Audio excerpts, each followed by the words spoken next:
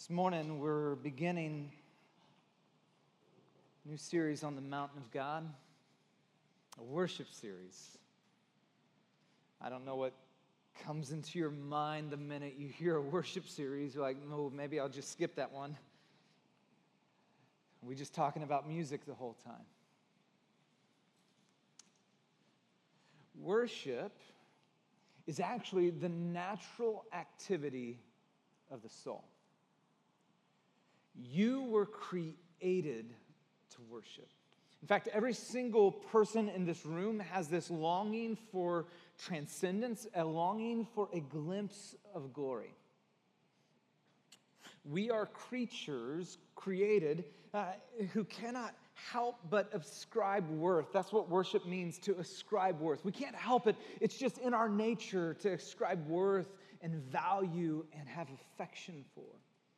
We're beings that adore, don't we? We're beings that praise and are drawn to that which is wonderful or beautiful or majestic. We idolize that which captivates our heart. When we think about the ancients, we kind of think of archaic worship that was of the sun and the moon, the stone and wooden images, gods of their own making. And we can kind of sit back, can't we? And think like, in our high-tech, high-educated Silicon Valley world, we're beyond that, right? And yet, if you were to examine the activity of your life and every single person's life around you, what you would find is there's this endless pursuit going on. There's a searching, there's a longing, there's maybe even a wandering, hoping to discover that which your heart is made for. That's what worship is this longing for that which our heart was made for.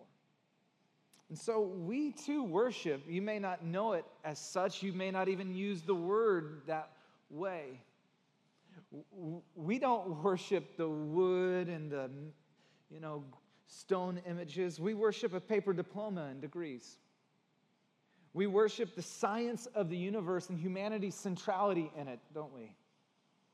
We worship metal objects fashioned as status symbols in the form of an automobile. We worship the graven images that come across our Instagram and Snapchat feeds that fill us with envy and anxiety, and yet our heart is still drawn to them, and we keep going back to them, don't we? We give our hearts and we adore to success and prestige, power and pleasure. The truth is, if we were to be honest, we're not that different from the ancients. The only thing that is different is we cover up our worship with sophisticated gibberish, so we sound scientific, so we can move away and feel better or that we've progressed. However, worship is what we do as people. And the problem is, when we're talking about worship, we make it a genre of music instead of an activity of our lives, right? You're right, a worship series, is Ryan going to be talking all about the music the entire time? Worship is like what happens before the sermon or after the sermon, right? That's what happens. No. Worship is simply this. Let me give you a definition. Worship is fundamentally a response to what we value and adore most. That's what worship is. It's this ascribing worth and our heart's natural response to what we value and what we adore, what captures our affection and our attention. Worship is what grabs our heart. It's our response to that which grabs our heart. And so, the question isn't, do you worship? It's what or who do you worship? We are all worshiping creatures. If you want to discover, you're like, okay, I know, this is a category I haven't even thought about, like what do I worship? Just simply look at what you value most, what you adore most. Look at where you spend your time, your energy, your resources, your finances. Look at what your heart gravitates to or who your heart gravitates to, and there you'll find what you worship. And all of this points to something deeper, something back to our design from the very beginning of who we are created to be and what we're created for. Because we are fundamentally created to worship God.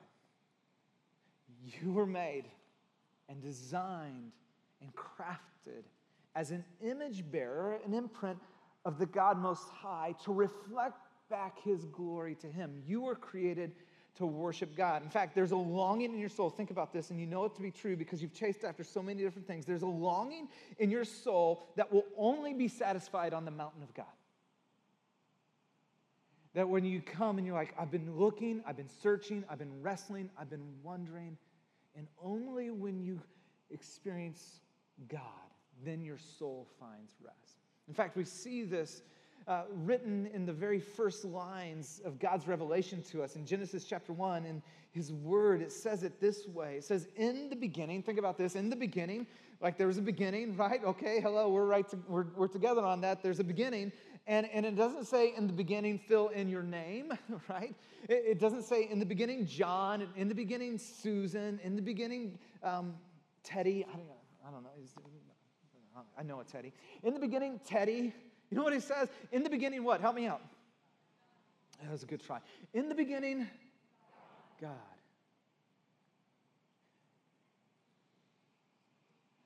See, worship is actually all about God. Our tendency is to make worship all about us. In the beginning, God created, and this is a wonderful news. Because He created, there's design, there's purpose, there's intentionality. And think about this. Created the universe, the heavens and the earth. If the beginning of the universe starts with God, then our worship too must begin and start with God. You see, God is the main character of the story here. It's in the beginning, God. You are not the main character of the story. We live our lives incomplete and at a deficit, and the reason why is we have been deluded to believe that we are the main characters of our stories, and we're just sharing everyone else our supporting cast on our, Instagram feed or whatever. And it's just like, life is all about me. Wrong. Life is not all about you. Hate to break it to you. And your life will experience great heartache and pain as long as you're the main character. You will never be able to support the weight of your soul's longing until you return to God, that He indeed is the main character. By the way, God doesn't exist to make you happy. We exist to give God glory. Worship's about Him ascending the mountain of God. I love how Louis Giglio, a pastor, says it. He says, worship doesn't begin with us. Worship begins and ends with God, and God is worthy of all praise from all people for all time. Now, for some of you, the reason you have wandered into this room is because you have been chasing, you may not have used the word, but you have been chasing things that have found incomplete or unfulfilling. You have been worshiping before things that you hoped would fulfill and satisfy. You've given your affection and your adoration, and they've come up hollow, empty, and you're walked in and you're like, I don't know what's next. Maybe I'll just show up here. Maybe this is what my heart is searching for. Maybe you've walked in and you search and you've been worshiping the God of success, and it's left you empty and dry. Maybe the gods of a carefully crafted image, and yet you just feel like you're not right on the inside. The God of the perfect relationship that completes you, and yet you've never felt less complete. The gods of freedom to do whatever you want, and yet you feel in bondage to it. The gods of pleasure, power, and prestige. You see, the ache of your soul is for the desire for God and His glory. So the question, how do we return to that's what we were created for, what is hardwired into us. How do we worship God? We're going to spend the next 4 weeks in Exodus chapter 3 looking at an encounter that Moses had with God. And in this encounter, we'll discover how we are to then engage and return to who we were created to be, and what does it look like to worship God and experience His power, His presence, His glory. Moses was on the far side of the mountain. He was on the far side of the wilderness. Think about this. Moses, the great liberator and leader of Israel, prophet, friend of God, he's 80 years old, wandering in the desert with a bunch of sheep. This is where we pick up the story. It says in Exodus chapter 3, verse 1, "Now Moses was tending the flock of Jethro, his father-in-law, the priest of Midian, and he led the flock to the far side of the wilderness. And he came to Horeb, the mountain of God." Now, for us to understand the significance of that one sentence, we got to go back about 400 years and understand the backstory of what happened. A little over 400 years ago, Israel ended up in Egypt under the leadership of Joseph. The whole family moved down there, and they, relocated, and they prospered greatly. In fact, they prospered so greatly that about 400 years later, the Pharaoh and the Egyptian people were looking at it, and they felt a threat to their own livelihood and their own way of life that, hey, these Israelites are going to take us over. So the natural response was, how do we oppress them? And so the Pharaoh then strategically begins to bring them into submission and systematically killing their kids. They are now in bondage and slavery. They're no longer flourishing. And Moses was one of these kids that was to be systematically killed by the Pharaoh to bring the Israelites back into control for the Egyptians. However, his mom was shrewd and just had one last shot of how can I save my baby boy, and takes the basket woven together, tarted up so it'd be waterproof, puts her baby boy in the basket at the side of the Nile where the princesses of the kingdom would bathe, hoping maybe if the boy was discovered that, the heart of the princess would be for this little baby boy and he wouldn't die. It was a last-ditch effort. And sure enough, this baby boy was discovered by a princess, and she said, I'm going to raise this as my own. And Moses, instead of being killed, was raised as a prince of Egypt. And so you may wonder, well, what is Moses then doing on the far side of the wilderness if he's a prince of Egypt? So growing up as a prince of Egypt, he never lost his Jewish identity and his connection with his people and the ways of God and how he met his people. And so Moses one day was walking and saw an Egyptian guard beating a Jewish slave, and his anger burned, and he literally got in the way, and he ended up, in trying to stop the beating, killed the Egyptian guard. Word got out of Moses' anarchy against the kingdom, and Pharaoh wanted to have him killed. And so Moses flees to the wilderness, hiding to save his life. And so for 40 years, he's been wandering in the desert, hiding for his life. Moses, who was placed in the Egyptian court to be the deliverer for his people, is on the far side of the wilderness. In fact, the way the text is there is he's literally weeks away from home. He's traveled during the dry season looking for food for his sheep, and he's traveled through the deserts. Moses is on the far side of the wilderness, and chances are some of you feel like you're on the far side of the wilderness too. I think when it comes to your relationship with God, and maybe in life, you could feel like, I'm just wandering through life. I feel on the far side of the wilderness. I feel like God is distant and far away. Maybe like when you think about God or being close, God feels impersonal or unapproachable. You feel like a failure. Maybe shame overshadows your life. You're filled with pain and regret of your past. Maybe this morning you walked in and you're just like, I feel so worthless. I feel so unlovable. Like I just feel far from God. I feel like I'm wandering through life. I feel like people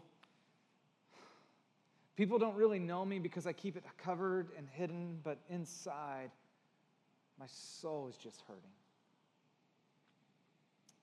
Moses was on the far side of the wilderness. Now, think about this. Moses didn't know it at the time that he was wandering to the mountain of God. He didn't set out on a journey and said, you know what, we need to find some food for these sheep, and I'm going to go ahead and travel weeks away from our home and from where I'm at to go to the mountain of God. It was named the mountain of God after this moment.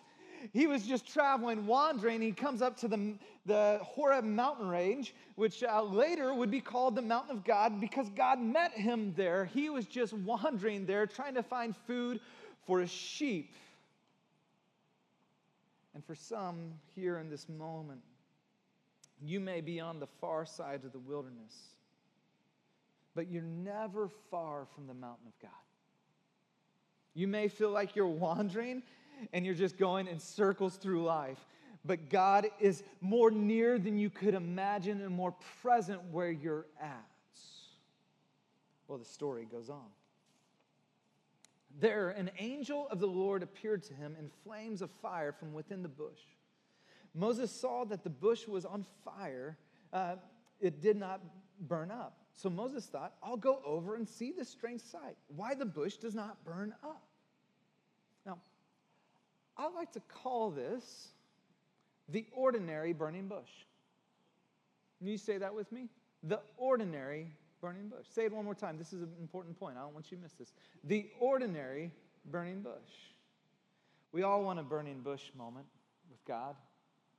We all want a moment where we encounter the presence of God. He shows up. He reveals himself. He writes in the sky. This is big sign. You have this vision, right? We want this burning bush moment and kind of like going, okay, no, I don't even want it. I need it. Like my soul is longing and looking. I need this moment with God. I need to return to intimacy with him. And you're wondering, where is my burning bush moments? Like where is the lightning and the thundering voice and God going, Jessica? Yes, I should have used my own name. That was kind of weird.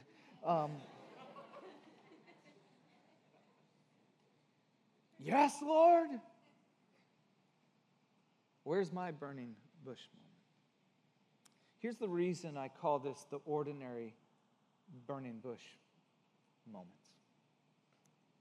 The reality is this moment could have been easily missed by Moses.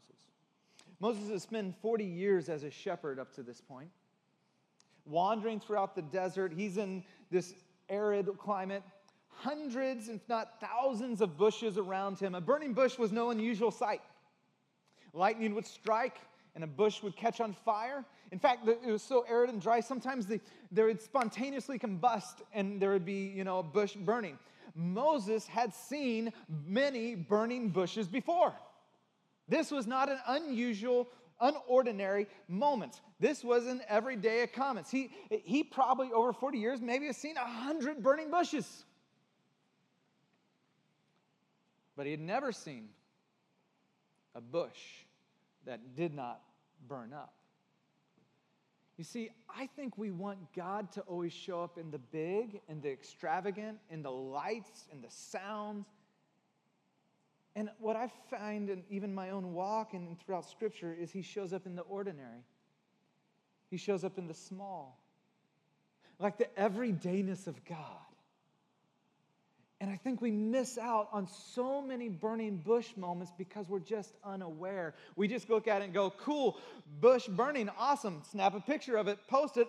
on with my day. And Moses had to watch long enough this sight to even notice it was unusual. See, could it be that some of us have missed out on burning bush moments simply because we're just not aware of them? Let me give you maybe 3 reasons we miss out on these burning bush moments. Well, first, you may be asking, well, what is a burning bush moment? I think a burning bush moment looks like us in our days, like where you have a quiet time, where you're spending time with God, and you're like, we talked about this in our Sacred Rhythm series, and you're like, I want to do this, I want to meet with God, and you're like, I'm just doing it, I'm waking up, but nothing's really happening. There's no burning bush moment, and over the course of your time, you're all of a sudden, one morning, it's like God's Word just came alive, and you're like, wow, you met me there, and it was in the everydayness of that. Maybe it looks something like you've been praying, and you're like, man, I really do want to connect with God, and I'm driving on my car or my commute, and I'm just beginning to pray, and it feels like the prayers are just hitting the ceiling, and they just keep going back up and down, and then one moment you're just driving, and all of a sudden you're overwhelmed with God's love in that moment and His affection and care for you. Maybe it looks like this moment where you just wandered in church, and you're like, I just do church, it's the thing I do, or maybe I don't do church, but I'm just wandering in, didn't have any expectation. And God meets you in a way through a person, and through a conversation, through the worship, through the sermon. There's moments where God's working in your life, and you're wrestling and you're writing, and the night before you're crying out and praying, and then the next Sunday it's as if God handcrafted the entire series just for you. It's a burning bush moment. I've seen that happen time and time again. Maybe it's a burning bush moment when you're walking past this homeless person, and you just have this like tugging on your soul to like love that person, not just give them $1, but love that person. And so you go out of your way, and then God meets you significantly when you do that. Or for others, it's when you first recognized and realized, oh my gosh, the way I'm doing life's not working, and I need a Savior, and you cry out to Jesus. Why do we miss these burning bush moments? I think one of the reasons we miss these burning bush moments is we're just too busy to notice them, aren't we? This is Silicon Valley. We're fast-paced. Everything's fast. Please don't tell me my computer's got to like download stuff. It should be instant. I want my Amazon to my door yesterday. We live busy, rushed, hurried lives, and as a result, we're unable to pay attention to the activity of God in our lives. God often moves and works in the everyday ordinariness of life. Moses had to linger long enough to notice that this was something unusual going on. And we, unfortunately, keep ourselves constantly distracted or entertained, and we're too busy just rushing past that, going like, oh, I saw that. Oh, that was nice to see. Oh, hey, moment of worship. I got it in. You know what? I'm going to leave a little early from worship because, you know what? I got here, but I got to go on to the next thing. Oh, I'm going to spend time. And we just rush past from one thing to the next. And I think we miss out on moments that God has handcrafted to meet with us. Sometimes we're just too busy to notice. Other times it's just too small to notice. The ordinariness of it causes us to overlook or dismiss it. And we want the big, don't we? We want the impressive. We want the like light show, smoke and fog. Well, maybe not. I mean, you're like, no, God, show me a little bit of you, but not all of you. I don't want to see all of you. That's scary. I heard what happens to people when they see all of you. I don't want to do that. But I do want something big. And God often works in the small, in the ordinary moments of life. It was on this mountain, Mount Horeb, also known as Mount Sinai, where another person would have a burning bush moment. A guy named Elijah, about 200 years later, would have this burning bush moment with God. And he just had this incredible spiritual victory, right? I mean, he just had this moment where talk about being on the mountaintop with God and God showing up powerfully. And what's amazing is what the text tells us is right after that, he goes into a deep depression and he wants to die. And he's running for his life, and he's running, and he's running, and he wandered, and he finds himself on the mountain of God. And God shows up to meet him here in his hurting, broken place the prophet Elijah. And this is what the Lord said to the prophet Elijah, and I love this. It says, "Go out and stand on the mountain in the presence of the Lord, for the Lord is about to pass by." Cool. All right. Like, I'm desperate for you. God, you're going to pass by. Okay, what's it going to be like? And then it says this, "Then a great and powerful wind tore the mountains apart and shattered the rocks before the Lord." Whoa. But the Lord was not in the wind. And after the wind, there was an earthquake, but the Lord was not in the earthquake. What do you mean? These are what we call acts of God. Shouldn't God be in these? And after the earthquake came the fire, but the Lord was not in the fire. And after came the fire, listen to this, came a gentle whisper.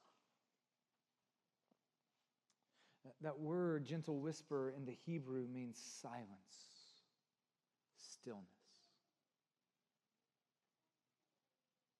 Silence is hard, isn't it?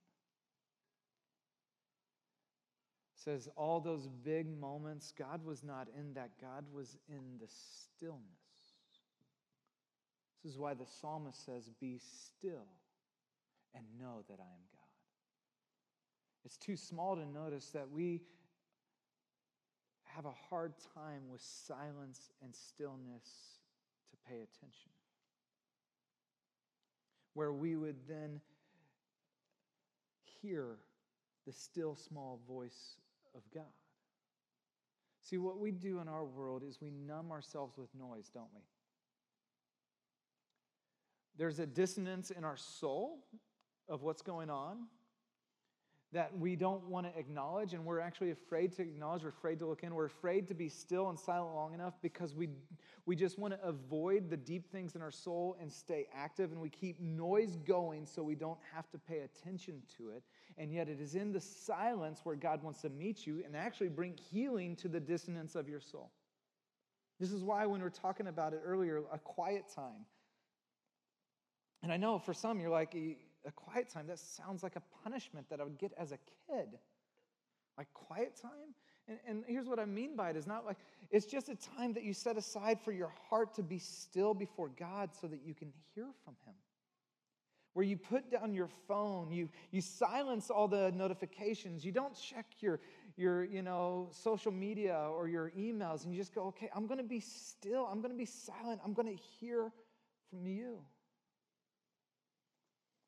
See, we miss these burning bush moments because we're too busy to notice, or sometimes it's too small to notice.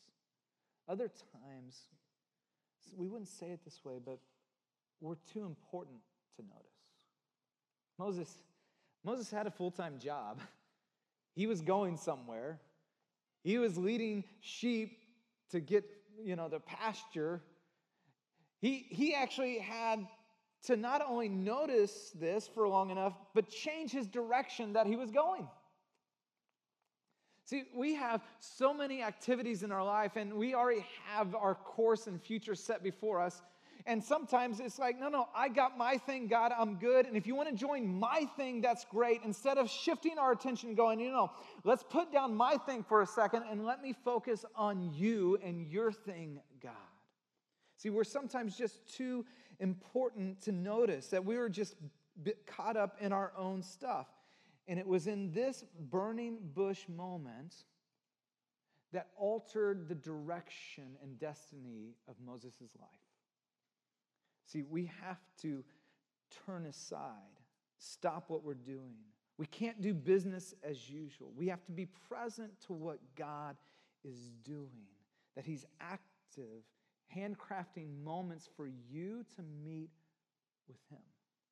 Well, Moses is on the far side of the wilderness, turns to see this burning bush that isn't burning up, and I love what the text says next. It says this, when the Lord saw that he had gone over to look, God called to him from within the bush, "Moses, Moses."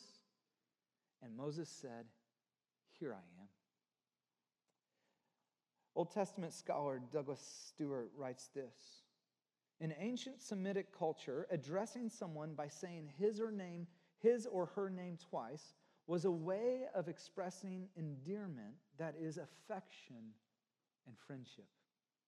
Thus, Moses would have understood immediately that he was being addressed by someone who loved him and was concerned about him. Isn't that amazing? Moses wandering on the far side of the wilderness. And I think this is what God has for many of us in this room that are wandering on the far side of the wilderness. Moses, who is hiding from his past. Moses, who feels like a failure and a major screw up. When God shows up to him, he wants to declare two things to him that are so powerful for those of us who are wandering on the far side of the wilderness this morning. Here's what God wants to tell you this morning. One, that God knows your name. God knows your name. You're not a number to God. He didn't go, hey, you. Hey, buddy. Pow. Look up here. Come on over here. Come on. Hey. You're not a number to God. He's not like, okay, there's approximately 7.8 billion people. You're 6.5 billion. That's your number. Come on, 6.5er. Come here. You're not a number to him. The God of the universe who spoke and everything came into existence is so personal. He knows your name. Now, names in the Old Testament meant something. A name was connected to a person's identity and character. Think about this. Moses means deliverer, one who is drawn out from the water, right? And deliverer. When God showed up, he didn't say wanderer. He said deliverer. No, he's wanderer. He's shepherd. He's over here. He's not living out his destiny and his purpose, but God calls him that anyways. He says, hello, deliverer, I know your name. God knows your name, and some of you don't even know your own name. Some of you have been living out the name that someone gave you, that is spoken over you, a name and an identity that you've embraced, and it's not your name. God says, listen, I know your name. I handcrafted you. You have design and purpose. You're made in my image and a reflection of me. I know you better than you know you. And I have called you my son, my daughter. I have called you beloved. I have called you that your name is more than a conqueror. You're like, no, I'm defeated. No, you're not. You're more than a conqueror. He knows your name. God knows your name. God is intentionally intimate. Personal. That you would run to the God and begin to embrace the name that he has given you and calls you than the name that you've embraced or has been put upon you.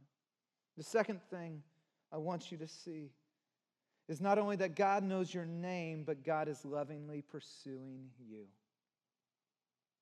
God is lovingly pursuing you. Moses, sign of affection and friendship.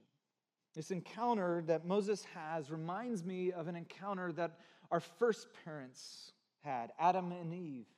In Genesis chapter 3, it tells the story of humanity's fall away from God, our rebellion, where we chose our own way instead of God's way. And in that moment, we recognized our brokenness, our sinfulness, our nakedness. And so we hid from God. And it says that God went to walk with Adam and Eve as he always had. But Adam and Eve were hiding, ashamed. And you know what God didn't say to Adam and Eve? He didn't say, what are you doing? He didn't say, how could you? He didn't say, well, you're an idiot. You're a screw up. You blew it. You know what he said? Where are you? You moved.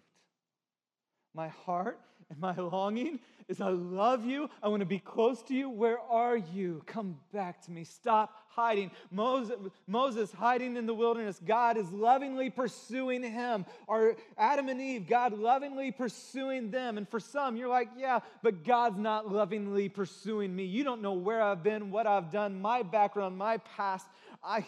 There's no way.